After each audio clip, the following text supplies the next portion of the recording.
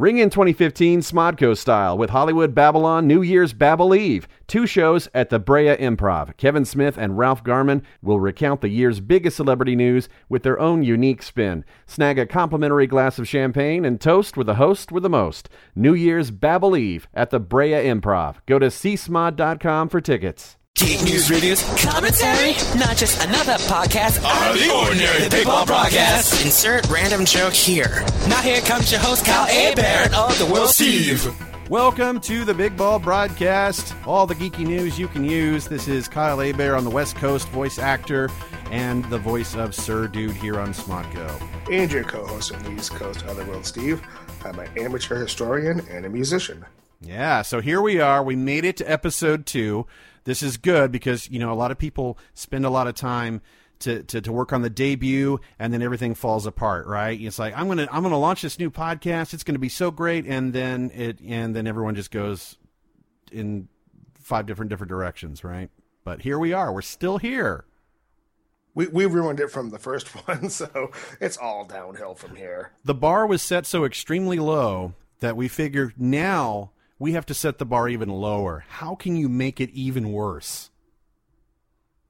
By us talking, I guess. I really don't know.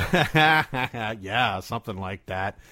So what we do every week is we do a live audio stream. So when Steve and I record the podcast, we can get a chat room going. We can have people listening live as we record so we can make it interactive. And if you guys have any interest at all, we usually do that on Tuesday evenings at 10 p.m. Eastern, 7 p.m. Pacific. And the way you know, it's like, hey, dude, what about the links? Well, the links, just to make it easy, we post the links on our Twitter feed. And our Twitter is at BB Broadcast, okay? Follow that, first of all, and then you'll be able to join the chat room, which has its own link. You're going to be able to join the audio feed, courtesy of a nice little app called Mixler. And then you can hear me and Steve, and we're talking on Skype. And then it ends up for the whole world to consume or get completely blitzed listening to via Smodco Internet Radio and online for you guys to stream or download. So it's a circle of life sort of thing, I guess. And if you're of age, I would definitely recommend the listening blitzed thing.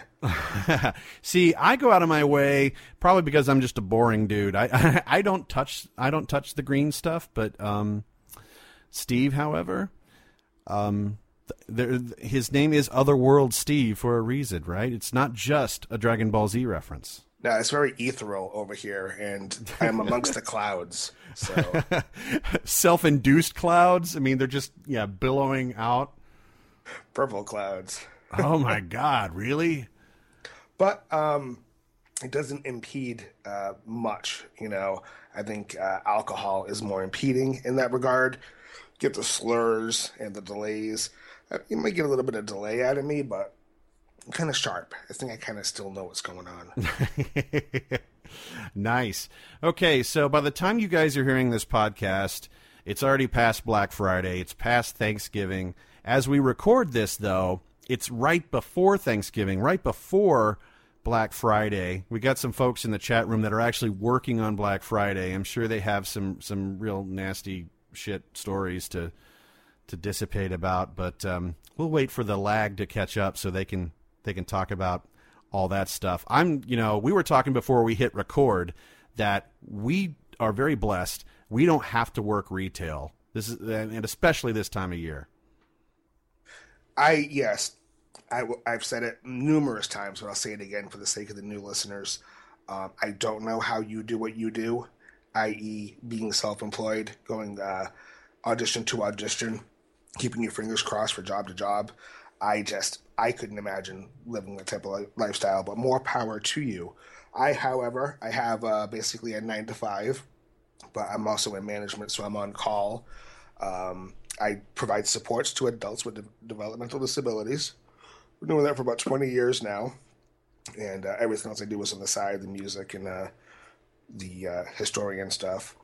But not being in retail, I couldn't imagine. I did it years and years. I did it the year Power Rangers was really big, 1991. when we got the first, I think they were 8-inch Power Rangers figures, and that was ridiculous. That was insane. And I did manage to snag some from my case in the back room. So you see, you want a nice profit. You want to see the worst in humanity. Forget all the rioting, forget all that and the political stuff. It's when the hottest toys for the holiday season come out. That's when you see people show their real true colors. Now I'm imagining there's no Elmo toy out there. That's the big thing in light of, current situations. No, I guess not. But I mean, I can't tell what's real and what's clickbait anymore. It's like, here's Barbie with acne. Like, what, is that a legit thing? I think that's something an artist created. It comes in the package comes decals that have acne, tattoos, stretch marks for a woman, a young woman, to accurately recreate her body style on that figure. But I don't think it's something that's commercially available right now. Okay. Fun stuff. But, we got to jump right into something really weird, hectic, chaotic, controversial, one might say. What? Black Friday. And there's something significant, really significant that's going on this Black Friday, but only in limited locations. You care to clue us in on that, Kyle? Well, again, by the time people hear this podcast, people have watched it probably in glorious HD because it was bootlegged on 8 million phones, hopefully in landscape mode. But yeah, just a handful of Regal theaters on Black Friday weekend debuted a new teaser trailer that's not even it's 88 seconds or something? 88 seconds, yes. Yeah, that's the magical number. And believe it or not, as much of a hardcore Star Wars fan as I've been through the years, the typical cynical, jaded one that loved it as a kid, and then we're like, we're old farts and we can't stand what it's become, but we still go. We say, here's our money, so we'll continue to bitch about it. So obviously by the time you hear this, we will have gone on social media and give you our thoughts. So right now we can't testify to that, but I can say I, for one, am not going to go to the theater just to see this, because I imagine within a matter of days or even hours, you might just magically have another one of those quote-unquote leaks, like what happened with Avengers 2. I'm kind of surprised to hear you say that, because it's always been my experience that you're generally an early adopter, and I can see you going out and seeing a film this weekend just to see that trailer in particular. I do like the comment across social media, and you made the same comment.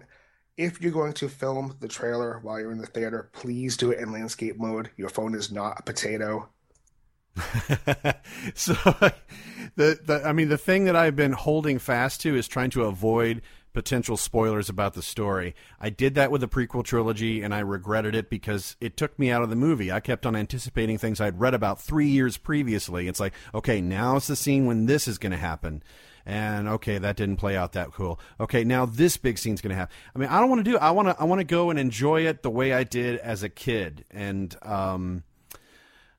I'm sure the teaser trailer will give you just enough and hopefully not too much. We'll know, again, by the time you hear this, it's like, hey, guys, old story. I know. But we can only talk about the future in so many words. But yeah, and honestly, it boils down to, Steve, what it boils down to is I'm getting older, and I don't want to wait 6 hours in line to especially just for a trailer. No, I hear you. And I don't even have the opportunity. I think the closest state showing the trailer is New York. And it's certainly not worth the ride to go check that out. What I did want to discuss briefly, though, is it's only showing in 9 cities in the United States. No other country is going to have an opportunity that we're aware of yet to see this trailer in theaters. Right. 9 cities were selected. I theorize the reason is those 9 theaters are probably going to be filled by Disney thugs. And I think they're going to be watching for those phones. Oh, yeah, I guess that's true. I mean, I think it's kind of funny. I mean, there are movies in the theater this weekend. I think the Penguins of Madagascar, which is probably going to be huge anyway. So I first thought, oh, okay, everyone's going to go watch the trailer and then leave. It's going to be like this mass exodus. But if people are going to pay, $20 a pop to go see these movies in 3D and whatnot, maybe not everyone will get up and leave. I'm sure there will be a small contingency of people that do just want to watch the trailer and then get the hell out of Dodge. Well, what I thought was pretty neat is that the trailer is going to be before every film being shown at each of those locations.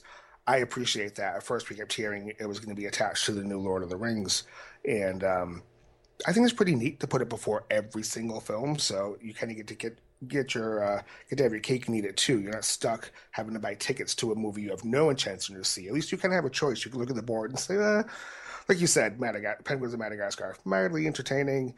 I'll go check that out. And then the bonus is getting to see the trailer attached to that. Dude, I went in 1998. I think it was fall 1998. You saw the first Phantom Menace theatrical trailer. They attached it to like The Waterboy and Meet Joe Black. And I just said, I guess I'll go watch Waterboy. So I went with a friend of mine. We were both Radio Disney DJs. and we went. We paid full price. And it's like, wow, that's cool. Okay, well, can we go? Like, nah, we paid the money. Might as well watch it. And then, of course, it sucked. So, yeah, there you are. I watched the trailer again recently. Somebody had posted it for comparison, and the trailer was so much better than the film. Oh yeah, dude. The best thing on the DVD, of course, and now the Blu-ray box set is that 2-hour documentary. It's way better than the movie. I like Empire of Dreams. That's probably my favorite Star Wars documentary right now. And to bring it back again with Abrams, I think it's really cool. He's reintroducing the practical effects. And I got to say, as anxious I am for the film, there's going to be a great bonus documentary attached with that release to see the creation and implementation of all these practical effects. You can, I have the Matrix documentaries and things like that, and you can only stare at a computer screen so long. This is how we assembled this shot in CG. The practical effects stuff, I think that's going to be really cool to watch, as long as it's not too Muppets or Sesame Street. Yes, I remember when Star Wars first jumped the shark in Return of the Jedi. that was a little bit painful. What? A little painful. Come on, Ewoks, dude. Yeah. Now, granted, he came full circle and did give us a big battle on the Wookiee planet, but Chic. Yeah, but too little, too late. Yeah, I agree. Absolutely. I think it's going to be tough for people like you and I who aren't old farts who didn't get to see this all from the beginning, starting in '77 with A New Hope. I think it's going to be kind of jarring with the prequels in there, because you're going to have practical effects for 3 films, then this really jarring, very clean digital work with very wooden actors, and then back to the practical effects. Yeah. Oh, man. So what was I reading? A possible, rumored, another animated series. So they got Star Wars Rebels, and the rumor is that's gonna go for like 3 or 4 seasons, and then yet another animated series which will be set in the current trilogy, which is being produced right now. That sort of thing. I mean, I imagine. It's not too much of a stretch, because Marvel is sitting there. Here's our superhero slate for the next 85 years. Why not map out Star Wars too? I mean, sure these guys and gals are sitting in a marketing office deciding the fate of, like, okay, well, let's do a bounty hunter movie over here, and we'll do a Wookiee movie and a Yoda movie and a Mace Windu or whatever. I don't know. It has the same potential for that oversaturation I talked about last episode. You're talking 5 years in a row of Star Wars theatrically, on top of what's going on television. I've watched only a few episodes of what the hell is it called again now? Oh, Rebels? Rebels. I watched a few episodes of Rebels, and I'll say what I do dig about it so far is getting that kind of peek behind the curtain with the Empire to kind of see what's going on with the training of recruits and with other officers. I kind of dig that. It's not the boring political bullshit we dealt with the prequels. But I like that little peek behind the curtain and getting that depth of what's going on inside the Empire.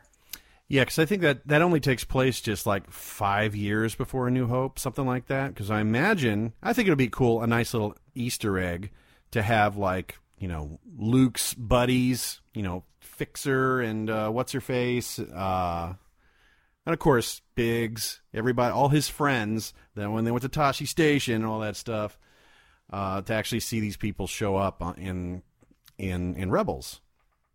And I'm horrible. I don't remember characters' names off the top of my head, but the character that Steve Blum voices, that is the original Ralph McQuarrie designed for Chewbacca, and I thought that was really cool to see that character incorporated into the series. There were a little bit of, a little bit of backlash from the fan community for that, but I thought it was a brilliant nod because they didn't come right out and say, "Oh, look, we're doing this." It just kind of happened, and I was like, "Wow, that is McQuarrie's original design. That's badass." Yeah, couldn't have it to a nicer guy either. I mean, Steve Blum opened so many doors for me as a professional voice actor. He really helped me out when I first moved to Los Angeles, and I'm so happy for him. Him getting on Star Wars Rebels and him voicing on Box Trolls, and getting this major exposure. So it's like, good people. I like when good things happen to good people.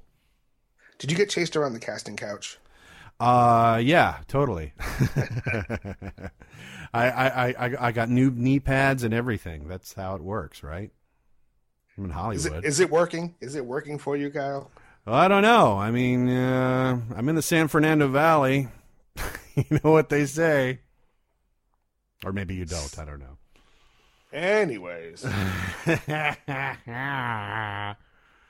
God, what is going on? Okay, so Jesse Lynn in our chat says hemorrhoids is the dark side of the Force.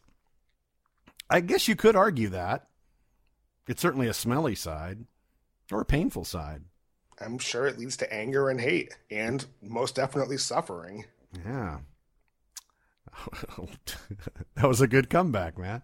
I like it. Don't use the Force when you poo. Wow. Okay. Sorry, I'm just captivated. The boys and girls in our chat room right now are having completely opposite conversations as opposed to what we're talking about. But I guess that's par for the course when it comes to chat rooms. It's expected to happen, absolutely. I think X-Rar, it's Jess, said something about refusing to get a Wii. I had a Wii, and I never played with it. So, yeah, I traded it in. I have a PS3, PS4, Xbox 360, Xbox One, Vita, and a 3DS, and I'm happy. No more game systems. I'm good. I'm totally good. Yeah, I have a Wii. I don't have a lot of interest in playing with it, and even my kids at 4 and 7 kind of don't have the initiative to play with it either. Probably, still a kind of poor selection of games. We still get a ton of use out of the PS3. That's the primary console in my house, and I still enjoy playing it, and I still enjoy playing older games. I was playing the first Infamous game a little bit earlier today, and I still get a great deal of satisfaction playing that. I have it thanks to that great hacking incident with PSN a few years ago. It's like, here, have a free download. We fucked up. Like, yeah, thanks. So I have it, but yeah, I'm short attention span, as all the promotional artwork and blurbs online say. I'm one of those geeks that likes things, but if something else shiny comes out of the corner of my eye, it's going to go that way too, and then I'll forget that I was here in the first place. It's a really fun place to be, and I'm sure I'm not the only fan out there that suffers from this. And that happens without you smoking pot. Right. Oh, my God. What would happen if I got totally baked? Would I be able to focus? No. It would just be shut down. Just total mental shutdown. Yeah, I mean, I'm no fun. Yeah, when you try to inebriate me with some foreign chemicals, because years ago, Steve and I were at a convention, an anime convention in Dallas, and when I started drinking, I just fell asleep, right? You were snoring, and as a matter of fact, I have it on film of you snoring on the bed after one drink, I think. Oh, my God, yeah, so he's got this blackmail material. I got to stay on Steve's good side, because you guys don't need to see this big, bald freak passed out with what, a beer in my hand, or what was it, a wine cooler? A wine cooler, hard lemonade, something like that. Oh, Mike's Hard Lemonade, yeah. And conversely, I go for the 2 liter bottle of Coke and the big bottle of Crown. The only really good thing that come out of Canada for me, I'm not making fun of Canada, I'm saying for me, the only good thing that's come out of Canada for me, but I do like me some Crown, and I have seen the commercials recently of their apple flavored Crown, and I'm kind of curious to try that. It's not going to mix well with Coke, that's for sure. Maybe with Sprite, but that is my drink of choice, particularly at conventions. Ah, nice. We got people like Stody saying, yeah, for Black Friday, which, again, sorry, guys, it's after the fact, but we're recording this before Black Friday. He says, I'm going to get a large drink from McDonald's with a shitload of whiskey in it. It's like, okay, well, that should make McDonald's taste better, right? I guess. Hopefully. I don't know about that. I don't know either. I'm just glad they take Apple Pay because it works like a charm. But CVS, those bastards, they removed their contactless payment option. It's like, oh, we're not going to take it. Yeah. CVS also removed all tobacco products too, so I guess at the same time you gotta give them a little wink and nod. I think they did the right thing by doing that. Wink and nod. Is that 2 characters from The Hobbit? I'm gonna get a lot of hate for this. Remember, kids, it's at BB Broadcast. Yep. Tweet us, fuckers. Not a fan. Yeah, I haven't seen The Hobbit or The Desolation of Smaug.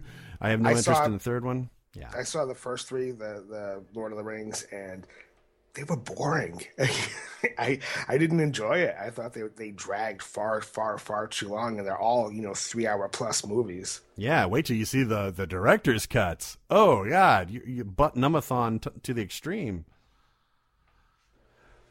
But when you have it at home, you can watch at your own pace. So yeah, you could draw it out and it's like, it took me 8 weeks to watch this movie, and I thought it was pretty good. Like, yeah, okay. So far, it's taken me about 10 years to watch Serenity.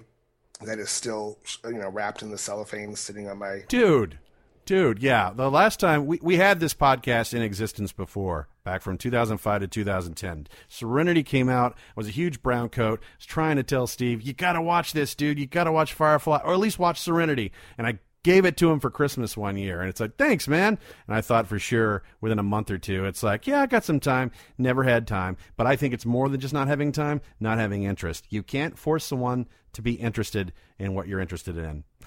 In my defense, I've always said once I finish my home theater, and still to this day, I have not finished my home theater, so...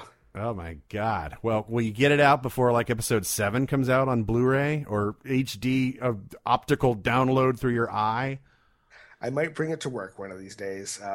I do have a pretty sweet gig where I work in a house that has all the amenities, couches, recliners, widescreen, digital TV hanging on the wall with a Blu-ray player and yada, yada. So if anything, yeah, maybe I could check it out at work and get paid to watch this.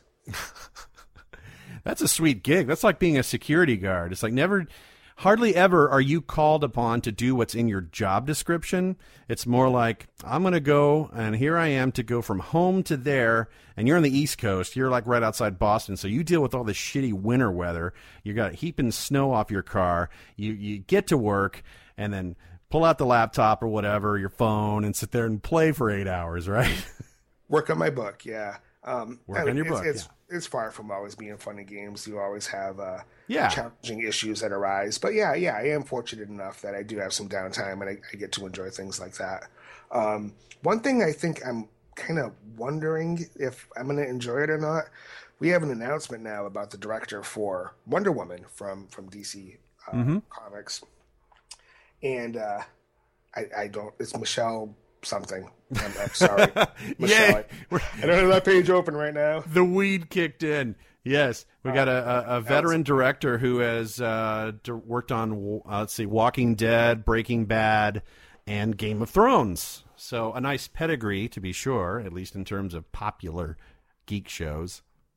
Hasn't directed a feature film yet, but it is a woman directing a female lead. So I think that's rather interesting because there's been a lot of hate for both DC and Marvel for their lack of diversity in their movie universe. So it's great Wonder Woman gets a standalone. DC is bringing a woman to the forefront before Marvel, and to have a female director, I think if it's going to be a little bit harder to sling some hate, although, in the face of Gamergate, who knows? It could just be an absolute fucking disaster. And before everyone goes, you sexist bastards, you're going to mention this, but, I can't remember her name. Some chick's directing. Okay. Michelle McLaren. Thank you, Google. Michelle McLaren tapped to direct Wonder Woman, which is not even on deck to be released until 2017. Oh, so does Marvel get Captain Marvel out before that? Oh, is it? Oh, my God. Quick, I open know. the Google and look at the Marvel slate. Where does Captain Marvel fall in? But this director also directed some episodes of X-Files, and that's something that I really geeked out to back in the day, and I always appreciated what Chris Carter brought to the show. So if you directed X-Files episodes, yeah, that's kind of enough to make me want to give it a chance. Well, that's cool. I mean, considering she's on shows that I watch now, Walking Dead, and I have started Breaking Bad, never finished it, but I know it's good, damn it. So yeah, I've got the article open here saying Batman v Superman: Dawn of Justice hits theaters March 25th, 2016, and then the Justice League movie slated for 2017. Is Zack Snyder ever going to direct something that's not a superhero movie at this point? Don't know, don't care. Okay, fair enough. You're more of a Marvel guy, right? You're not a DC? I am a Marvel guy. I'm a fanboy in that regard. It's sad, but that's my bread and butter. Marvel. Make mine Marvel. Marvelous. Hey, speaking of which, Yeah. I don't listen to commercial radio. I bought a stereo a few years ago. It's a Pioneer system, and it has a USB input.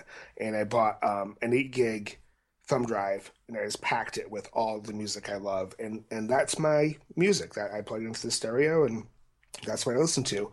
Had some issues with my vehicle this past week, so I've been borrowing my wife's vehicle, and she just has a standard CD player, and I can't find my CDs. God knows where the hell they are. But anyways, I've been listening to commercial radio lately, and I was really taken aback last night. I heard a commercial on for us anyway, over here on the East Coast, a very popular classic rock station. I heard a commercial for Marvel Comics, and it had nothing to do with their television series or their movie franchise. It was about the books, and that really blew my mind. In particular, they were talking about this big Spider-Man event that's coming up, and it's bringing together all the different Spider-Men from all the different universes that exist in Marvel, the 2099 Spider-Man and this and that and the other. It was wild to hear that as a commercial on a commercial radio station. And it made me think about last episode we were talking about, geekdom not being a bad word anymore, being a geek or a nerd. It's not a slur. And to me, that really drove the point home to hear on a classic rock station, which is geared to, 30 to 50-year-olds most likely, saying, this is the next big comic series coming from Marvel Comics. Yeah, to take out a national ad campaign on either radio or TV at this point, I'm sure it's a super expensive endeavor, especially around points like the Super Bowl and whatnot. But when 90% of their business model of their income is the cinematic universe, not the comics. I mean, 10%. That's a pretty small piece of the pie when you think about it, and yet that's the source material for all these movies. I mean, I guess there is a clear-cut divide, though. There's people that are movie fans that will gladly go and watch the movies that want to have nothing to do with the comics. I'm like, I'll go see the Avengers, I'll go see all those Marvel movies, but it doesn't make me necessarily interested in starting to read the comic books. Does it hurt you as a fan of certain comic titles when you see those characters in the films? Because it seems to me it's almost like you have to choose one or the other. Are you going to follow the comics or follow the cinematic universe? Because if you do both, it's almost like you're destined to be disappointed. Yeah, it's just like anybody who reads a book and then compares it to the movie. You're always woefully disappointed because, how could they cut that scene out and they changed this and this was too fast and this is drawn out and terrible. I mean, I accept that there are differences in media. That's why for the most part, I accept when they make changes to a superhero's origins or a character's interaction with another character, or they change this, they change that. It makes sense to me if you're going to market to a movie-going audience, and 10% of your audience are the hardcore. I mean, you don't want to totally alienate them, of course, but You got to think about big picture. What is going to, you got to please the masses. You can't please just a handful of people that are only there every comic release day going, oh my God, I can't believe they did this, Now, where I'm at, we suffered very badly in the 90s with the comic bubble just completely bursting, and we had a real hard time rebounding, and there aren't a lot of dedicated comic shops here. You have a lot of the hybrid shops where you have some new age music, maybe some not so mainstream publications, different magazines, literature, books, and then they also have comic books as well. Is there still a thriving comic scene out there? Do people still gather around the shop aside from just on New Comic Day? I think the audience seems a little bit older, just like when you go to Comic-Con type shows. There's a lot of families. There's a lot of parents bringing their children. And yeah, there's still a contingency of, teens and young adults that are obviously reading comics and manga and all that.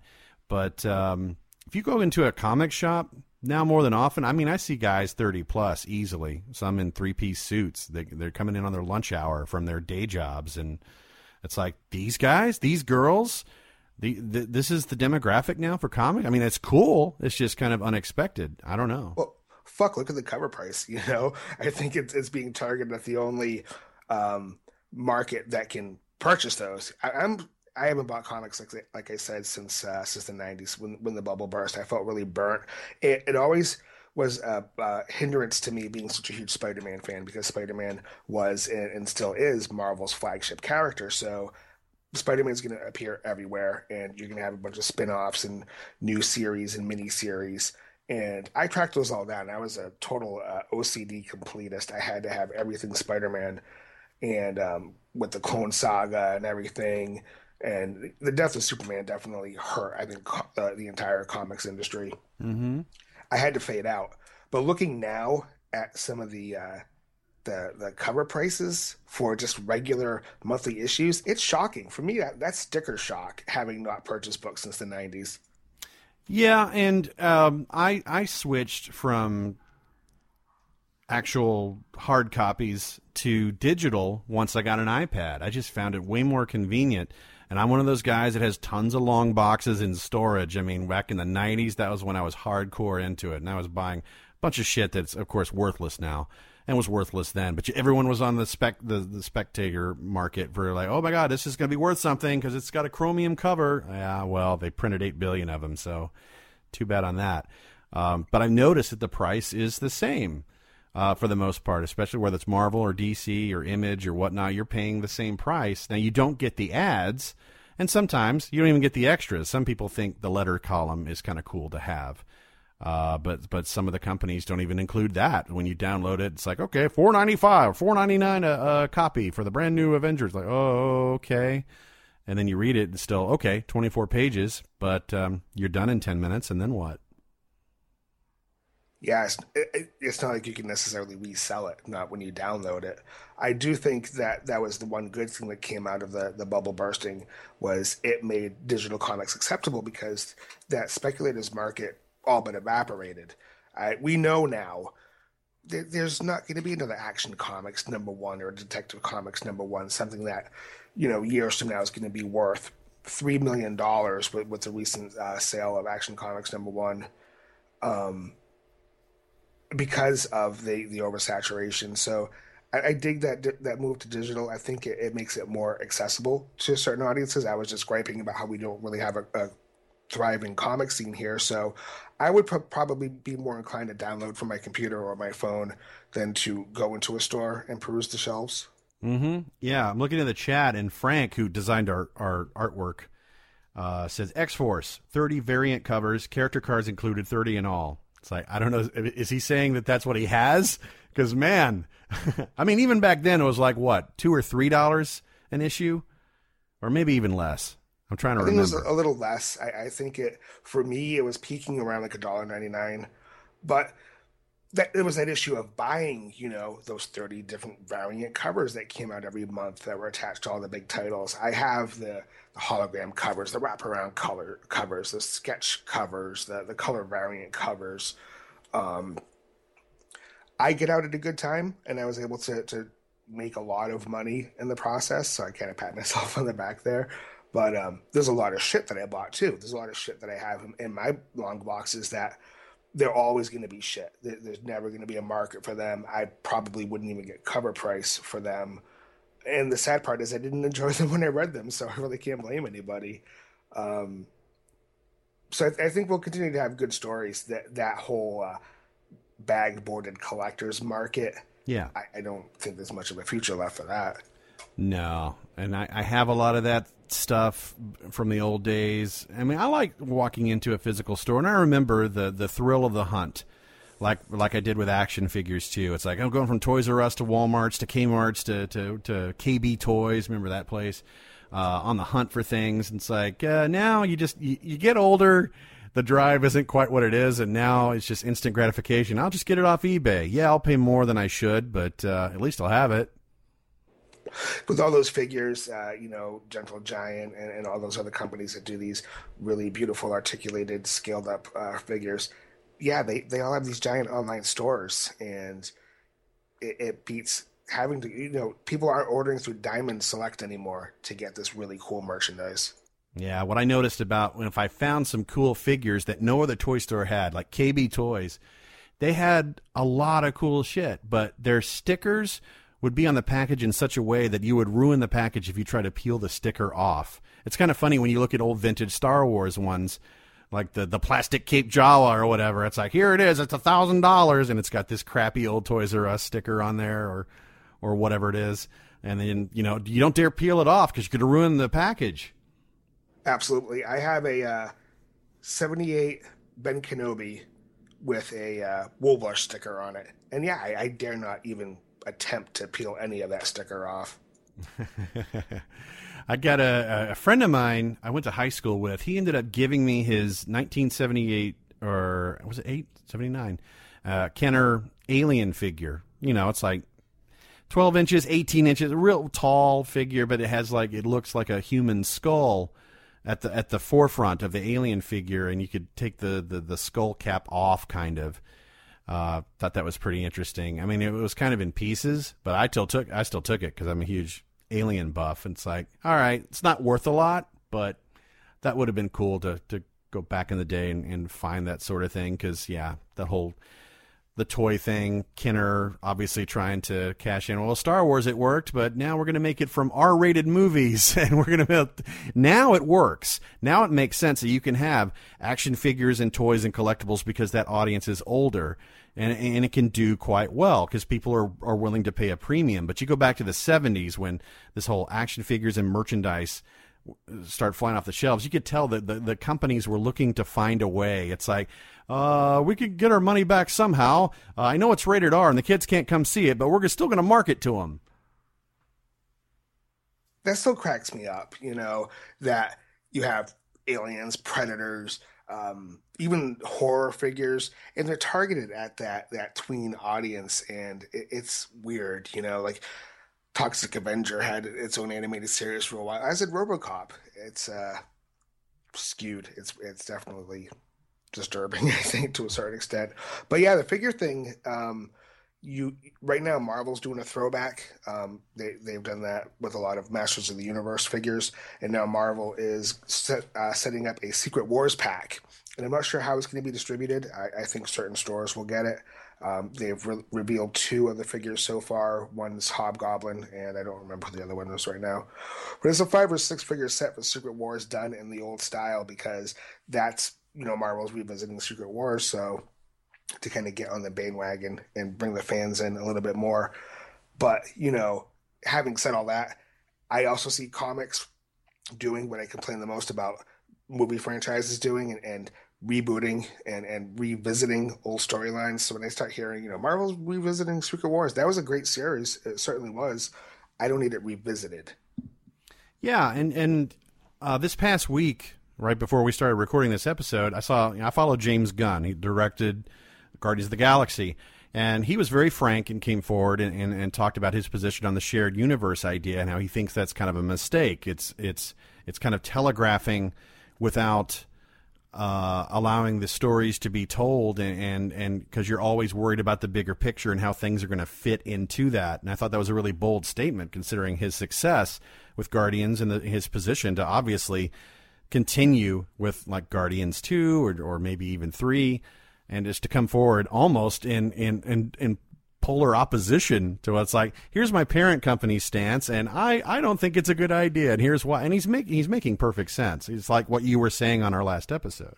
It's the House of Cards thing. I think it's really scary that all it takes is one of those franchises to fail, and everything else is just going to, the domino effect. It's all going to fail successively. So it's kind of hard when you're hitching your wagon to all these other characters and all these other franchises. I'm sure he'd like that freedom to kind of do what he wants going forward and not be so concerned about telegraphing all those blows. And that's definitely what I was saying last episode. You have so much spelled out for such a period of time. It takes away that mystique, that mystery. And you can kind of guesstimate who's going to live and who's going to die. And I don't need that 5, 6, 7 years going out.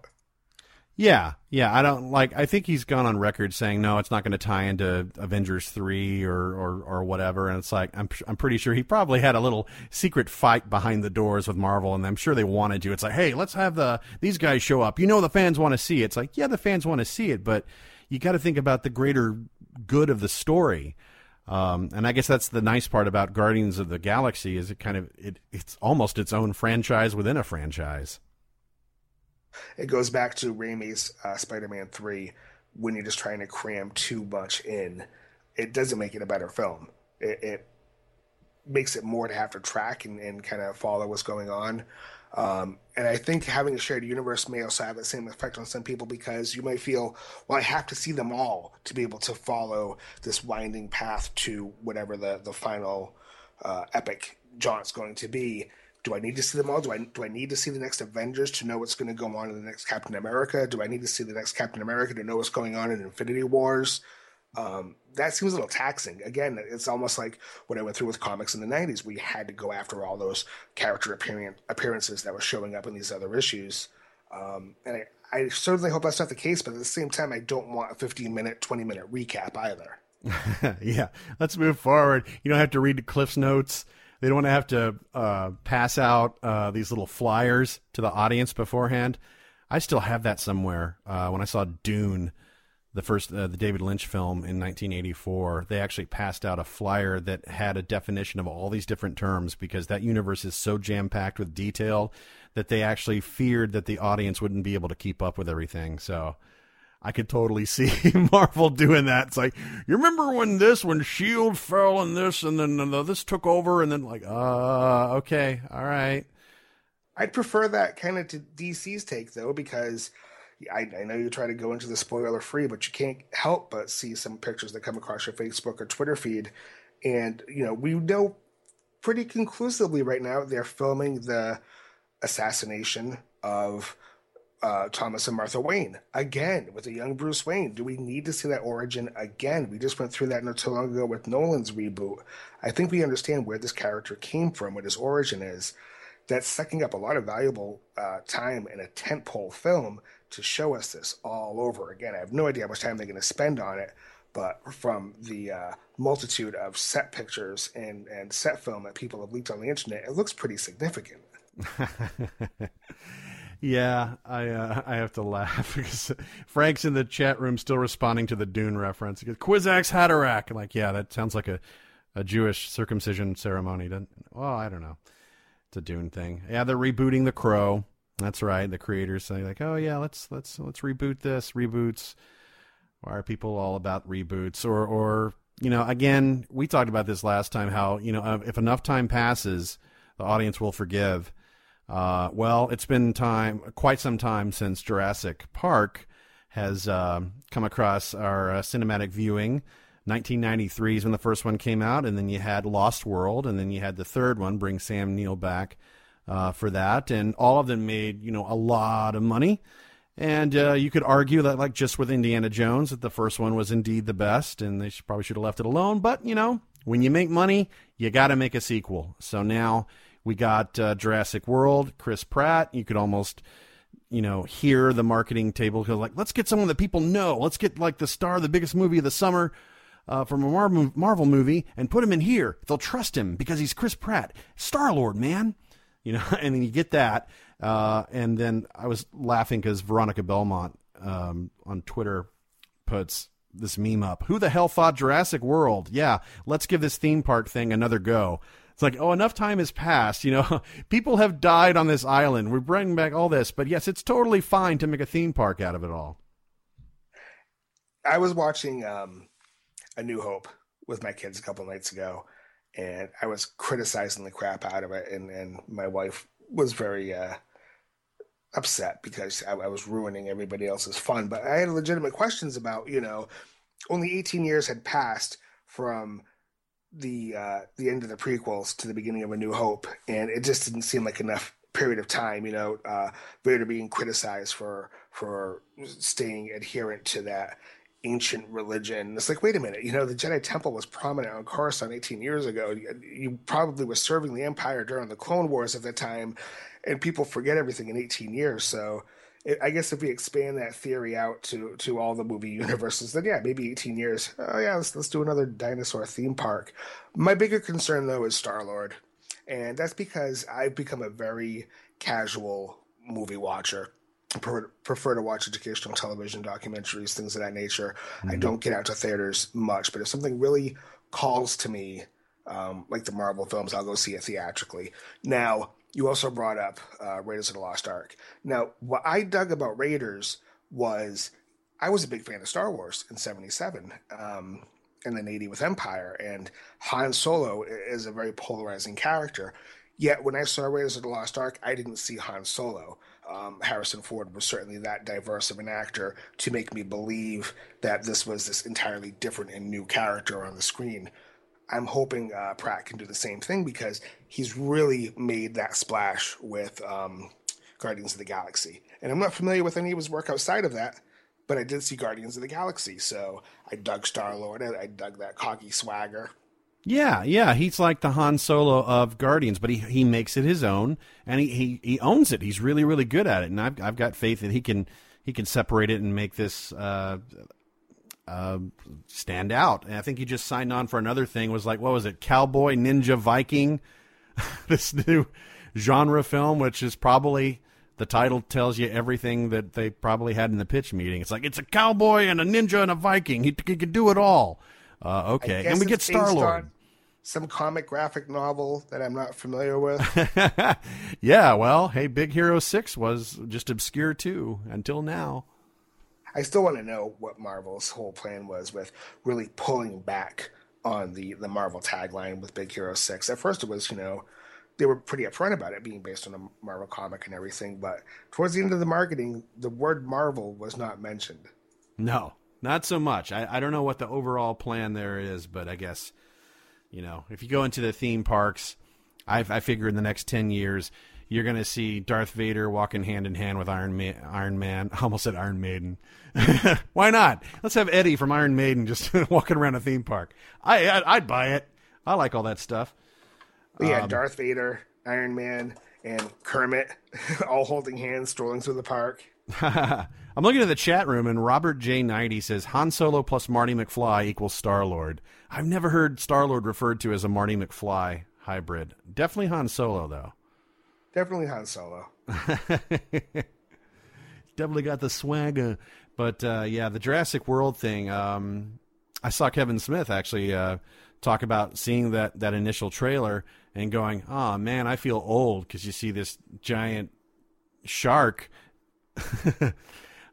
being eaten by this giant dinosaur like it's a SeaWorld type thing. It's like, oh, this was the thing that created my childhood fears, and now, you know, it's being enveloped by this dinosaur thing, which I think is a big in-joke as it's Spielberg's thing, and he's, you know, the executive producer and whatnot. Does that make you feel older, knowing that, hey, Jaws was part of my childhood too, and now it's just like, oh, it's kind of a joke, because what's Jaws compared to, you know, a whole bunch of dinosaurs? Jaws made me afraid to go in the water. Jaws made me so afraid to go in the water that it didn't matter if it was fresh water or salt water. I did not want to be in that body of water after seeing Jaws. It left that kind of impact on me. Now, also, because of my locale, I've had the opportunity to visit Martha's Vineyard, where Jaws was filmed, and fuck no, getting near the water over there. No way. Yeah, why would you wanna? But I wonder if they named that shark Bruce. That'd be funny. That would be funny. Oh man, and we got in our chat, Stody goes, then a Jaeger shows up and kills all the dinos. I'm like, all right, well, Legendary is one of the producers on the film. Why not? We could have a shared universe. I gotta admit, that was my thought that I was just having was, with the popularity of Pacific Rim and Godzilla, is the Jurassic Park franchise just going to turn into like this kaiju-esque franchise? I'm down for it if, they want to have Godzilla and Pacific Rim Jaegers team up and all that. Speaking of mashups, did you see the Batman versus Darth Vader short? I did. I watched it once, and as my jaw was still hanging agape, I had to share that with my kids on YouTube. That was phenomenal. I don't know who does this kind of thing, with their money and their time, but holy crap, it's one of the most impressive things I've seen on the internet in a long time. Yeah. I mean, chances are they did it with their phones and on their laptop or whatever. Just throw some pings here and there. And really impressive. It's like, oh my god, I don't know if all these sets were green screen or not. Probably, but it blended really well. And obviously the attention to detail on the costumes were really kick ass. And it's like, okay, I had no idea that this sort of thing would happen. I'm used to in the anime fandom world where people are shipping characters. And I thought, what does that mean? Like FedEx? I'm like, no, shipping as in you want to see this character end up with this character. And then like on a broader scale, instead of shipping, people are going, dude, what if, and I'm sure your kids do this too, right? It's like, I'm going to have Batman face off against Darth Vader because that's what we did as kids. I won't give it away for anybody who hasn't seen it yet. Go see it now on YouTube. But I had to agree with the ending. It took me a minute, and I said, yeah, I'd have to have it go that way too. It's true. It took me back. It's like, there's not okay, I'm not giving it away. But search it out. And at the very least, whether you like it or not, you can say that, oh my God, some people paid real close attention. They look like they spent, movie money on this thing. They look like they had a really big budget. Now it's like, it comes out of nowhere, man. Go back 10 years and you had, what was it? Dead End. Was that the fan film with Batman that suddenly aliens and predators show up in it? I remember that. Yeah. You could tell they didn't have a tremendous budget for it. It certainly wasn't anything like this Batman versus Darth Vader, but wow, you talk about the potential for legitimate crossovers. Talk about Disney, where they have Star Wars, and wouldn't that be something to see some Marvel characters pop up in that Disney universe, in that Star Wars universe? I'd be all about that. I want to see it all. Just like you're a kid and you've got toys from different shows and movies, but you have them all playing together, right? I mean, why not? Because you don't know, you don't care, you don't know, and you don't care that these are all from different corporations, and this would never happen because everyone would fight about the profits, just like you do with all these, Japanese mashup video games that have all these characters that people would buy a gazillion copies of, but it'll never be brought over here in a domestic form because they argue about, oh yeah, we can't make enough money on it. Then we're not going to dub it into English either. And like, oh God, come on, guys. I'm looking at the clock here. We're already very quickly running out of time. Any last-minute little tidbits we need to throw out there? Gosh, tidbits. Well, you hear us talking about the chat room. We do have a chat room. We record our show on Tuesday nights. Not sure when the episode posts here on Smodco, but if you want to be a part of the show, you can follow us live on @BB Broadcast on Twitter, and then you'll be able to get links to join our chat room as well as our live audio stream and give some nice input.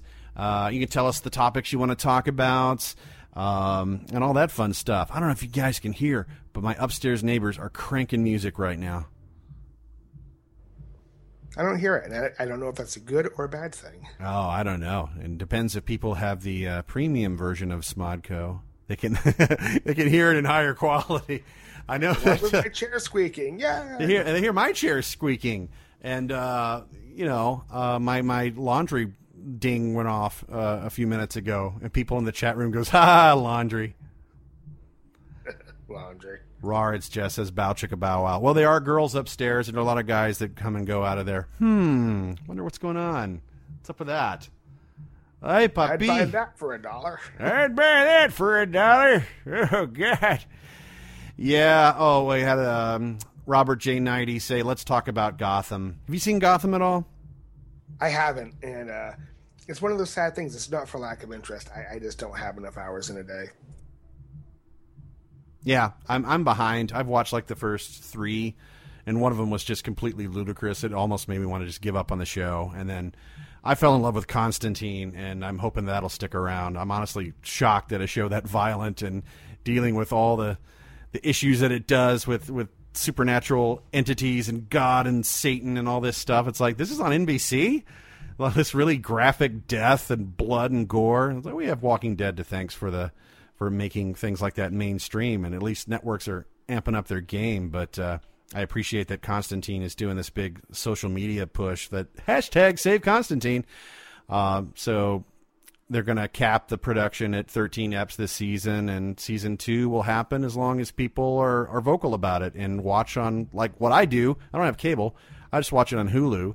And, whether you DVR it or stream it, that all counts. Thank God, because Nielsen ratings is a really outdated way of keeping track of this shit. I was almost a Nielsen rater last year. I couldn't deal with their demands. I don't know if I could talk publicly about it or if I'm under some kind of disclosure, but it's very, very, very demanding to have a Nielsen box, and the diaries you have to keep and everything kind of, I guess, as backups to the data. It's very intensive, and I couldn't commit to that type of thing without getting paid for it. Fair enough. Yeah, I know that when I worked in radio, they had diaries for Arbitron, which is like Nielsen's for radio. I never understood how it's like, we're going to have 500 families fill out diaries, and based on their listening habits, we're going to determine how many parts per 100,000 people or million people is listening. It's like, I don't know how they come up with that equation. I don't understand marketing and all that. It just seemed like an alien foreign thing. But at least now with streaming and people going online on demand, there is definitely a track. You can track how many people from where, all the ports and whatnot, they're logging in. We can have all the stats of whether, how many dozen people bother downloading this show. It's nice having that, though. It is nice having that. And speaking of stats, we want to bump those numbers up on our Twitter feed, our Facebook feed. So definitely go and follow us there and keep track of all our comings and goings. And I don't know about the comings. You need wet naps after that. But. Yeah, the comings might be a little bit sticky, but overall, I think it's a good thing. So yeah, you want to listen to the end credits here. We'll tell you how to get in touch and how to follow us and all that fun stuff. But basically, we're at the end of episode 2. That feels good. The time flew by. It just melted away. I could go another 2-3 hours right now. Ah, yes. Well, in order for the listener to do that, they'd have to listen to the next episode and the next episode after that. And they could just binge marathon Big Ball Broadcast, which, of course, would make us all very happy, right? Right.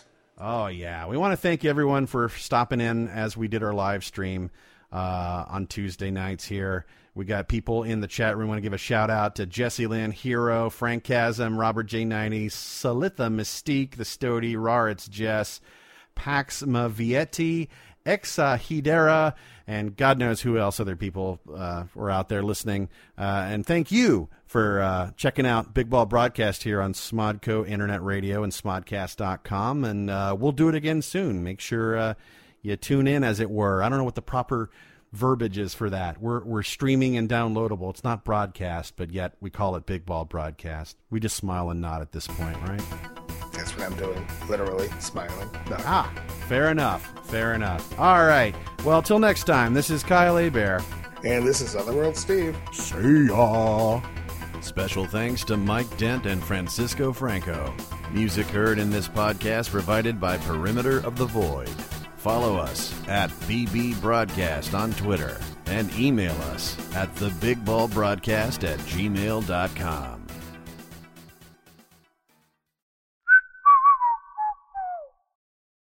This has been a production of Smodco Internet Radio. Sir, only at smodcast.com.